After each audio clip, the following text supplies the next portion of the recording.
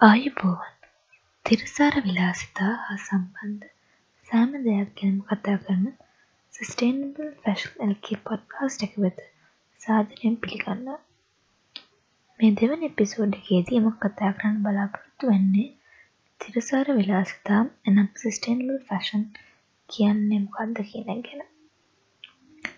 තිරසාර විලාසිතා ගැන කතා කරන්න කලින් තිරසාර බව කියන එක ගැන කතා කරන්න ඕනේ.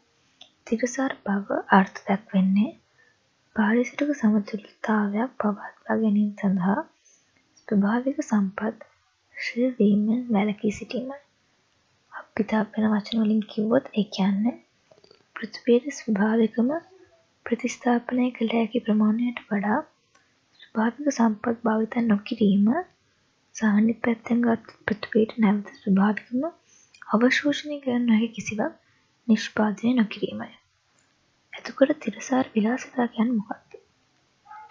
තිරසාර විලාසිතා යනු සමානාත්මතාවය, සමාජ සාධාරණත්වය, සත්ව සුභ සාධනය සහ පාරිසරික අඛණ්ඩතාවය මත පදනම් වූ කාබන් උදාසීන ආකෘතියක් වෙත වර්තමාන විලාසිතා කර්මාන්තය එහි සදාචාර විරෝධී නාස්තිකාර සහ නොගැලපෙන ප්‍රවේශයෙන් වෙනස් කිරීම සඳහා අරමුණු කරගත් ක්‍රියාකාරකම්, ක්‍රියාවලි හා නිෂ්පාදන විස්තර කිරීමට භාවිත කරන යෙදුමකි.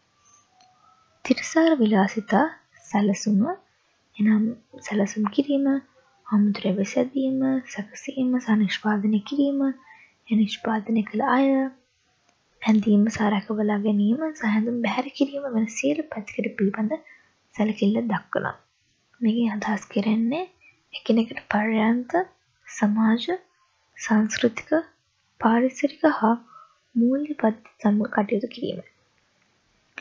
තිරසාර විලාසිතා මගින් මෙයට අමතරව පරිශීලකයන් සහ නිෂ්පාදකයන් සියලු ජීවි විශේෂ සමකාලීන විතරක් නෙවෙයි අනාගත පෘථිවි වාසීන් වැනි බොහෝ පාර්ශ්වික කරුවන්ගේ දෘෂ්ටි කෝණයෙන් විලාසිතා පිළිබඳ සලකා බලනවා. විලාසිතා කර්මාන්තයේ වෙනස් ආකාරයකින් කටයුතු කිරීමට පැහැදිලි අවස්ථාවක් තියෙනවා. පාරිසරික, සමාජීය හා සදාචාරාත්මක වැඩිදියුණු කිරීම වලට වැදගත්කමක් ලබා දෙමින් ලාභය හා වර්ධනය ලුහුබැඳීමට හැකියාවක් ඔවුන්ට තිබෙනවා. ප්‍රායෝගිකව මේ ඇඟවෙන්නේ නිර්මාණයේ අමුද්‍රව්‍ය නිෂ්පාදනය, ප්‍රවාහනය, කපඩා කිරීම, අලෙවිකරණය, සහවසන් විකිණීම, නිෂ්පාදිතය භාවිතා කිරීම, නැවත භාවිතා කිරීම, අලුත් වැඩියා කිරීම, ප්‍රතිනිර්මාණය කිරීම සහ ප්‍රතිචක්‍රීකරණය කිරීම වැනි නිෂ්පාදනවල ජීවන චක්‍රයේ සියලු අදියරන් වැඩිදියුණු කිරීම සඳහා අඛණ්ඩ වැඩ කිරීමයි. අපි කිව්වනේ තිරසාර විලාසිතාවලට එක දෘෂ්ටි කෝණයෙන් බලනවා කියලා. එතකොට අපි පාරිසරික දෘෂ්ටි කෝණයෙන් සලකා බැලුවොත් අපි ඒකෙන් අපි අරමුණ වෙන්නේ ස්වභාවික සම්පත්. ඒ කියන්නේ ජලය, බල ශක්තිය, පස, සතුන්, ශාක, ජෛව විවිධත්වය, පාරිසරික පද්ධති ආදී හැම එකක්ම කාර්යක්ෂමව හා පරිස්සමින් භාවිතා කිරීම. ඒ වගේම ජීවන චක්‍රයේ සියලු කොටස් සඳහා පුනර්ජනනීය බල ශක්ති ප්‍රබලයන් භාවිතා කිරීම. ඒ වගේම නිෂ්පාදිතය සහ ඒ සංරචක අලුත් වැඩියා කිරීම, ප්‍රතිනිර්මාණය කිරීම, නැවත භාවිතා කිරීම සහ ප්‍රතිචක්‍රීකරණය කිරීම.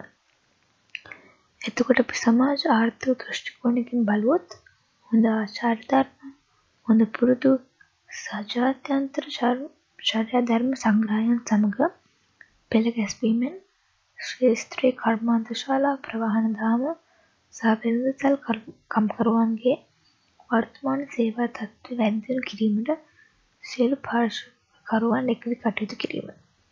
ඊට අමතරව වඩා තිරසාර පාරිභෝගික රටා සහ විලාසිතා පිළිබඳ සමස්ත ආකල්ප දිරිගැන්වීමට විලාසිතා සංගම් දායක විය යුතුයි. තිරසාර විලාසිතා යනු පාරිසරික සමාජ ආර්ථික වශයෙන් තිරසාර පුරුදු තුළ විලාසිතා භාණ්ඩ නිෂ්පාදනය කිරීම වන අතර එය සමාගම්වල වගකීම වේ. මීට අමතරව ඔබ හා මා වැනි පුද්ගලයන්ගේ වගකීම වන්නේ පරිපූජනය හා භාවිතය වඩා තිරසාර රටාවන් අනුගමනය කිරීම. එයට පුද්ගල ආකල්ප සහ හැසිරීම් වල වෙනසක් අත්‍යවශ්‍යයි. මෙම එපිසෝඩයට එච්චරයි. ඔබ දන්නා වගේ සමාජ මාධ්‍ය ඔස්සේ මා සමග එකතු වෙන්න. ඔයගලන්ට මෙම තොරතුරු බ්ලොග් අඩවියකින්ද ඉන්ස්ටාග්‍රෑම් සාරාංශයක් ලබා ගත හැකියි. අපි ඉඳලා සතියේ තව පොඩ්කාස්ට් එපිසෝඩ් එකකින් හම්බෙමු. මා සමග එකතු වුණාට ස්තුතියි. ආයුබෝවන්.